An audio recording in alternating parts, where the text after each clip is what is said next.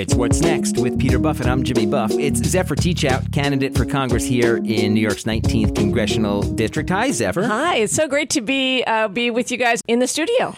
I know you have spent many miles on the road this campaign season. I joke that I used to have a new Chevy. Now I have an old Chevy. We've put on over 30,000 miles. Well, that's about the mileage that someone who works on a daily basis in US 19 puts on their car in a year. If they have a job, right? Yeah. That's 45 minutes away. Yeah, exactly. Yeah. So you're a working person now. Yep. That's good, because that experience, that identification with what people go through actually on the ground is so important in a candidate. Yeah. No, and I've actually been to all 165 towns, which I'm committed to doing when I'm in Congress as well. And sometimes it's 6 people. But those meetings are sometimes the most valuable meetings because you get a chance to have a real conversation and really represent, which is the idea, is representation. Well, and that leads to the obvious first question, I guess, or I would think so, is it's a diverse district. How many towns? 165. 165. What constitutes a town? Anything over? No. It's not actually a size. It's a geographical unit. So within the towns, there are cities and hamlets, and so there's many more units than just the 165. Yeah, sure. So it's 11 counties. It goes from Cooperstown, Sullivan County, so just to get a sense of out west, and then up to Hoosick Falls. And we've had a real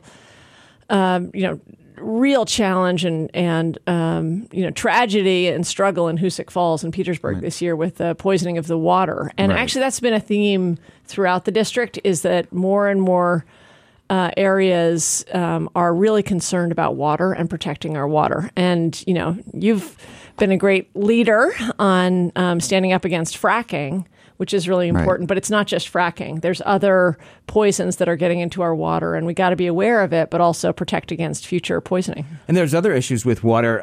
Just up the road from us is Cooper Lake, which is a reservoir for the city of Kingston. And there was a move afoot to have a company from out of state come in and use that water for bottle and sell that water.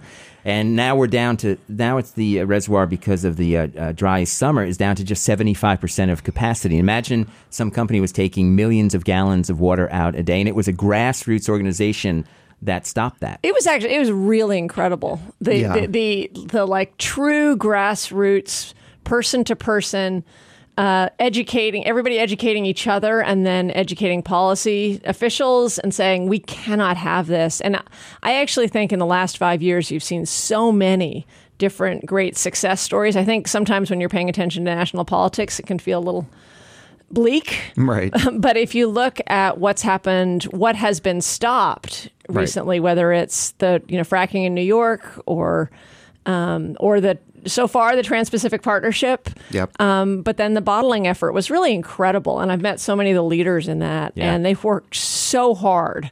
And we have to keep honoring it, even though it's not present anymore. And that big waterway a little bit to our east, the Hudson River, seems like it's always under assault. It's always having to defend itself. And the latest thing is the anchorage, the barge anchorages, right? Yeah. So there's a proposal to put 10 anchorages in. Some people think they actually only want 3, but they're saying 10, so that after the expected protests, they can say, "Oh no, we only want 3." But the right answer for the number of anchorages is 0. And the Hudson Valley has a special relationship with our energy future and our energy present, both because of the history and the incredible history of attention to environment, understanding about the need to protect our water, the fight to clean up the Hudson. It's not clean yet. And until you can eat the fish, it's not clean. And we can talk about that. But we actually have also a special relationship right now, because ever since the shale boom, the fossil fuel companies have seen the Hudson Valley not as a beautiful place, not as a place full of people who love their communities, but as basically the dream superhighway for fossil fuels. So if you feel like it's been under assault, it's because it has. I mean, there's the bomb trains, the Pilgrim Pipeline that's been proposed. I think we can stop that. Mm-hmm. Or the anchorages. All of these are variations on, shale fracking boom wanting to use the Hudson River as a superhighway or as a parking lot instead of as a place we live. So we have a special interest. Everybody has an interest in moving towards renewable energy, but we have a special interest in that because we're not going to stop playing whack-a-mole until we move towards renewable energy in this country. Yeah, it feels, too, like the Standing Rock protest in North Dakota is sort of that writ large. I mean, again, we have these short-term thinkers seeing a new resource and just wanting to go in and take everything they can. And there are people and there are waterways and there are things to consider that just, it's unfortunately, it's a historically accurate take on the present day. It's like, it doesn't seem to stop. And, and that's where I'm kind of struck, for instance, by, and I hope this makes sense as a connection, but, I always wonder why elections are so close so often. I mean, it's kind of a naive thought, but I'm like, why is it that these races, because we have a country founded on certain principles, and you'd think that generally people would kind of go along with these principles, but then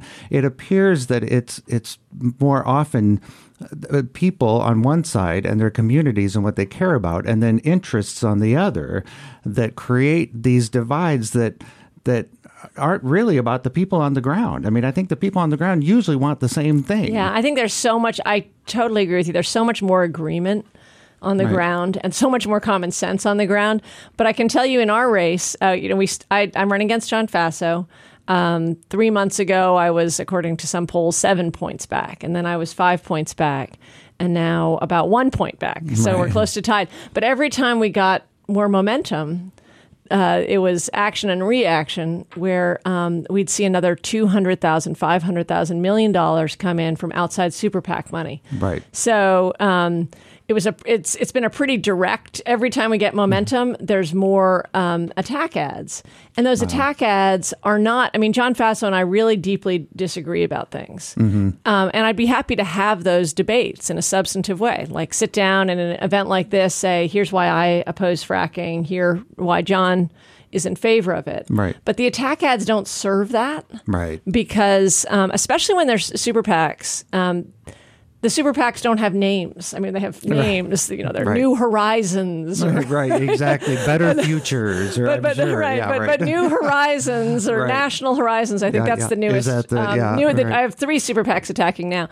That's not a person who has to stand there and own the attacks. So it doesn't turn into a genuine debate in the same way.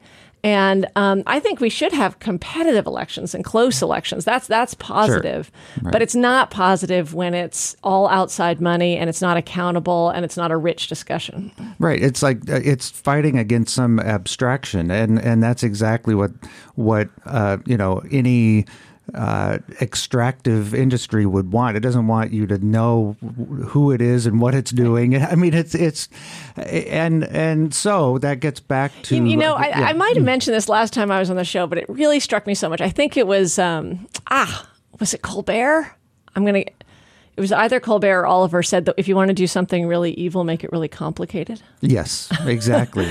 And it's this kind of shell game where to accurately describe who the players are, you actually can't get to names. And I was lucky enough to know that 2 of the people that are each spent $500,000 on my opponent's campaign. There's 2 individuals who each. One was Paul Singer, who's a big free trader, and the other is a guy named Robert Mercer, who is Ted Cruz's biggest donor. But they happen to release that themselves. The other millions of dollars we don't know. So I challenged Paul Singer to a debate. Right. Yes, which I think is awesome. Right. But most of the time you're challenging ghosts to a debate. Right. And as you say, these abstractions actually make it really hard to connect with real issues and real questions and real democracy. Yeah, exactly. I mean, it's secrets are power, basically, and that's been something I think that over the course of the century or so we've become expert at, is how do we hide behind things so that you can't find who's really digging up your backyard, essentially, when it gets down to it. Right. There's a mask on the bulldozer. Yeah, yeah, exactly. So again, it's a diverse district for sure, and people, I feel, if you get down to a people story, a person story, their family, their community, that the stories are probably more alike than different, and so usually fear then is inserted to try and separate people from what they actually would vote for if they felt safe in a way.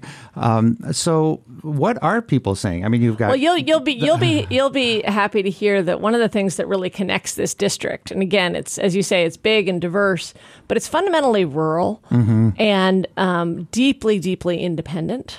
Right. And there's a lot of hunger for more local farming. Right. Yeah. I mean, just extraordinary. And that is not a partisan issue. You know, I grew up in a community around dairy farms. Those were our neighbors. And dairy farming is in a real crisis right now.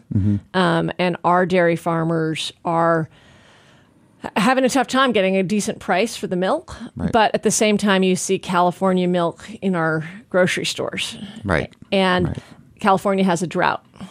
So that just doesn't make sense. Right. And you know that something is sort of wrong in the machine when there's incredible unused farmland and a great history and knowledge and generations of understanding and knowledge that's threatened by stuff that's getting shipped in from far away where there's a drought. Yeah. So local farming, I'd say, is one of the things that actually really connects people across party lines and gets you out of the left-right and into questions of, okay, well, what are really simple practical questions, like what are distribution systems? How can procurement policy work so that local dairy farmers or beef can actually get their product into our institutions, which would make a big difference. That's something that comes up a lot, is more local farming. And related to that, and I'd say this again, is not a left-right issue. It is a people versus powerful interests issue. Is people want to bring jobs home. So my vision is 1 in 5. That 1 in 5 people in a thriving economy are making or growing something. Right. And that is something that we as a society can aim towards. And I've gotten incredible response to that vision. Like, I'm still wearing shoes. Let's make them here. Right, exactly.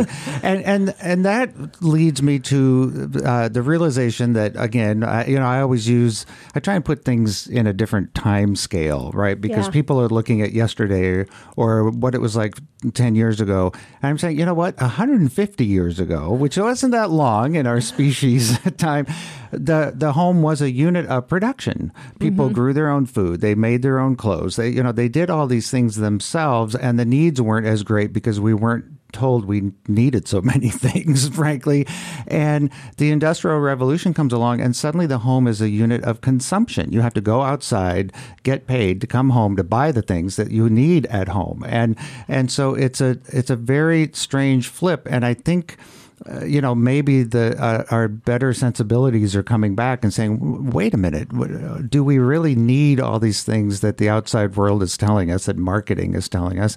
And in fact, do we feel better when we eat food from the land we live on, when we know the person that made this or that for us? And so I think that vision is necessary to kind of recalibrate who we are as people and as communities. I do think we're in this national fight about what a person is. Yeah. And you see that in trade policy, where one vision is that we sort of offshore all the jobs. And then, I mean, speaking of the environmental impact of that is devastating. But offshore all the jobs, and then people don't have jobs, so and then buying stuff from elsewhere. Right. But that's one area. So the vision of people is just as in one role as consumers, not as volunteer firefighters, not as parents, not as in all the other roles that you play. But we also see that fight about what a person is in our education policy. Right. And in some ways, it's really stark in education policy. And there's been an incredible push towards, I see it sort of grounded in a suspicion, a belief that teachers are sort of trying to get away with stuff. Right.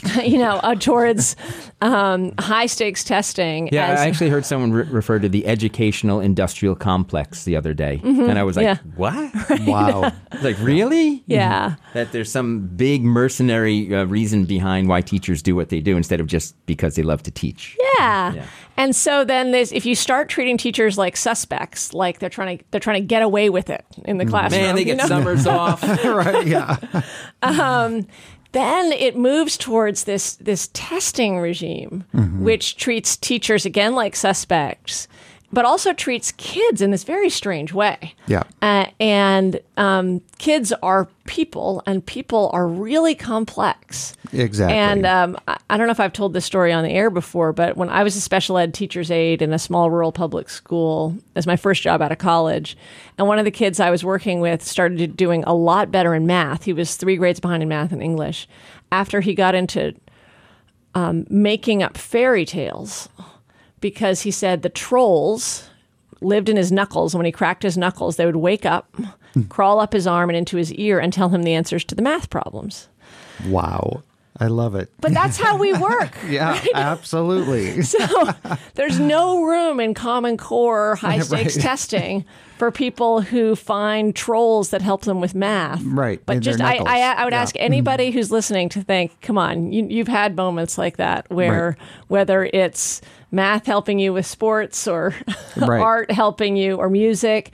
And music actually has been, I wasn't even thinking about this in terms of the radio station, but music in schools has been a platform for me. And music in every school, not as a luxury, not as the thing you cut. Right. And you can see all these studies that show that children thrive and learn differently with music, but we also know it. Yeah, absolutely. No, it's core. I mean, before language, again, let's pull the camera back a little bit, which was only 5,000 years ago.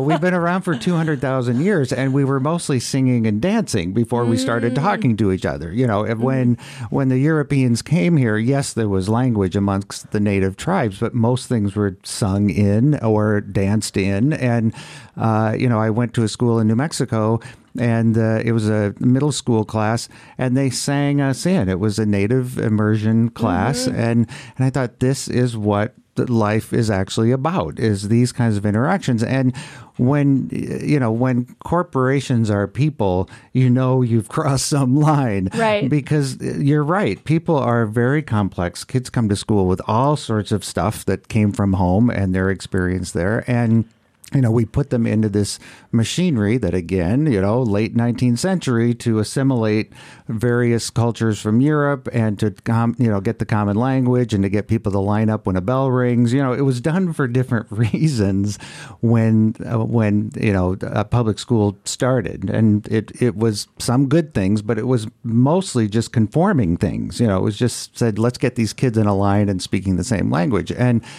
that is outmoded too. Again, we have complex children coming into a system that wants them to conform to a single thing, and that's destined to have the problems it has, essentially. Yeah, the thing I love about public education is that it is public, right, and that it is a shared. It is an extraordinary thing. Yep. In our country, this tradition, and in New York State, this tradition of public education. Yep. I'm a public educated kid from, yes, from kindergarten through senior, but people look at who my father is and think, oh, you must have had this rarefied air of all this stuff. It's like, no, I went to Central High in Omaha, Nebraska, and it was awesome. And that's what every kid should be able to have. Yeah. And sort of what we see in this assault, and again, I think there's different areas where we're having a fight about what a person is, but in education, it's really clear, is there's an assault both on the publicness moving away from public education, and also this basic, again, effort to move to testing instead of learning, instead of just the full person. And it's not a surprise. I mean, you talk about profits as that the assault. And there are a lot of good people who've gotten caught up in some of these ideas, but the basic money behind it is a handful of hedge funders who are really, in some ways, I think, looking to just find more power in states by reducing the power of teachers' unions, but also just aren't connected, aren't in the classroom, haven't sat through a full hour of writing class and seen what that feels like. And that's what it would take, about an hour. Yep. Yes, for someone to go, oh, this is what this is. Yeah. Doesn't take much. I volunteer to be a lunch hour monitor at my son's school sometimes, and it's an amazing experience to see them in their natural environment. It's a little like the Wild Kingdom, You're sort of standing off to the side and you see how they interact. But it's an amazing thing. You think, oh, this is what goes on here. It's not abstract anymore. It's very clear. Yeah, I think we need a lot less abstraction. It's one of the exactly. When you have it all be campaign ads. It's one of the reasons I started, talking about going to every town is nothing. There's no replacement to actually walking in to see a manufacturing incubator where there are 10 people sewing. You can hear about it, but until you see it, it's just different. Yeah, I mean, there's someone that talks often about the only thing that's real is direct felt experience. And I think that's actually true. You can learn a lot on the page and all that, but the only thing that's truly real for you is the experience you're having.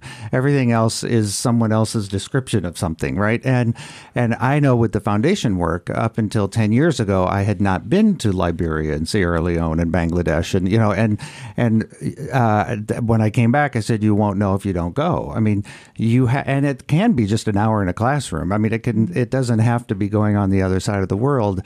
But unless you're in the direct felt experience of someone else's experience, you're never going to really know it. Yeah. And I mean, this is also why I don't know if I'd go quite as far as you that the only experience. Yeah, right. I know. That's controversial. Okay. I know. You are running for office. Yes, exactly. No, but this basic, again, it's a radical but really important idea of representation. Right. And that I am running to be a representative. And that means not just listening to polls, but listening to people. Right.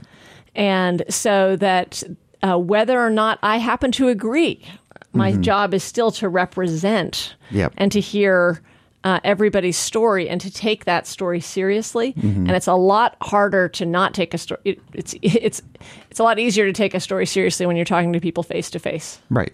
Right. And understand, even if you disagree, where they're coming from, because you're feeling their emotions. You're feeling the passion behind what they are experiencing and feeling. You would love this book that my sister wrote called Slow Democracy. I'll bet I would. But it's not trying to romanticize town meetings as like everybody getting along. People don't all get along.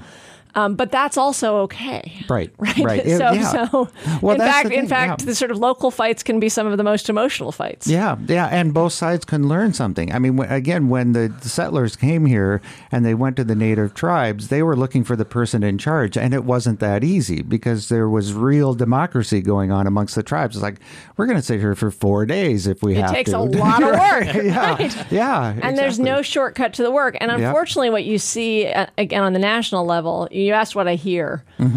One thing I hear everywhere is, can we just get Congress to work? Right. Exactly. Like, just to work. There's a sense that it's this, like, old truck on the side of the road and it's not moving. Right.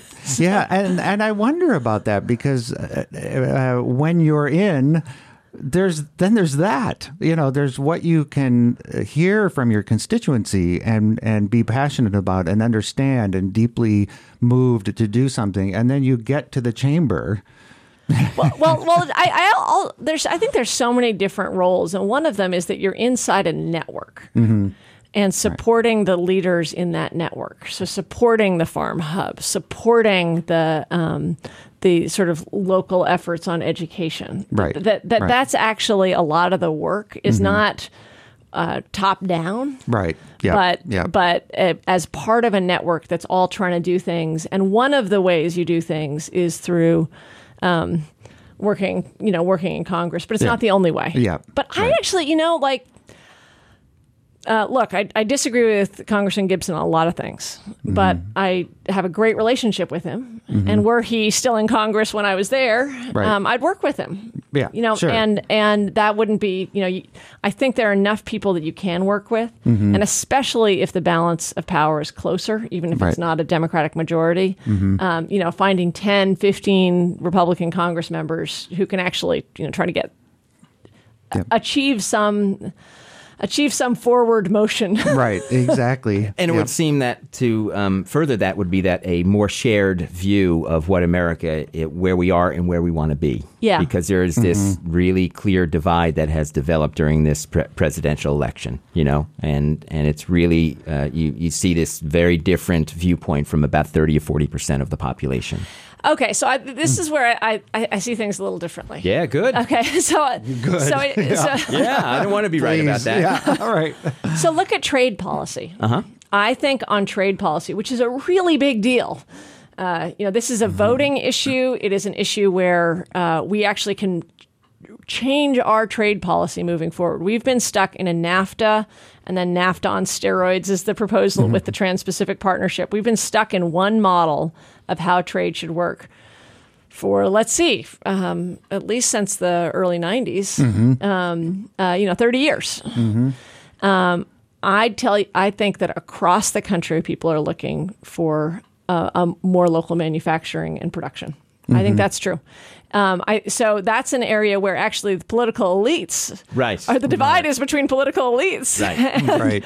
So my opponent and I I run against John Faso, disagree with this, and he'll sort of list out lots of political elites who think that NAFTA worked for people. But you don't find a lot of people who think NAFTA worked for people. Which is what matters, right? Yeah. So I think there's agreement there, and I actually think there is a lot of anger in this country, but I really believe that we approach anger with love and respect.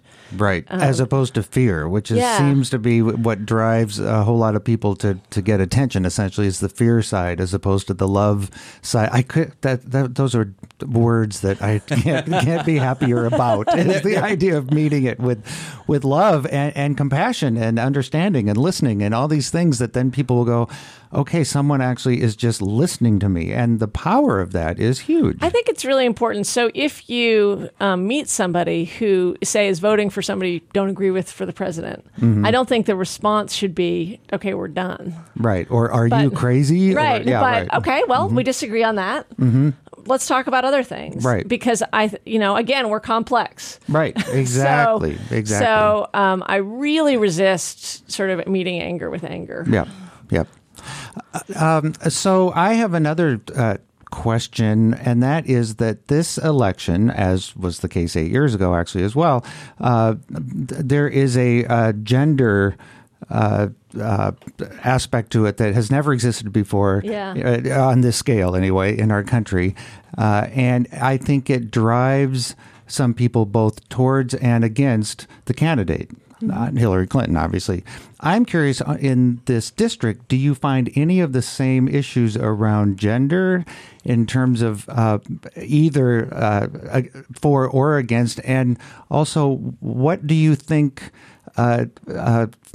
gender brings to a way of doing things? Because Congress should be 50% women, and it isn't. Yes, so, it should. Right. It's that great Justin Trudeau line at the end last year, because it's 2015 when he was asked about gender parity in his cabinet. Yeah, because it's 2015. Right, was his answer.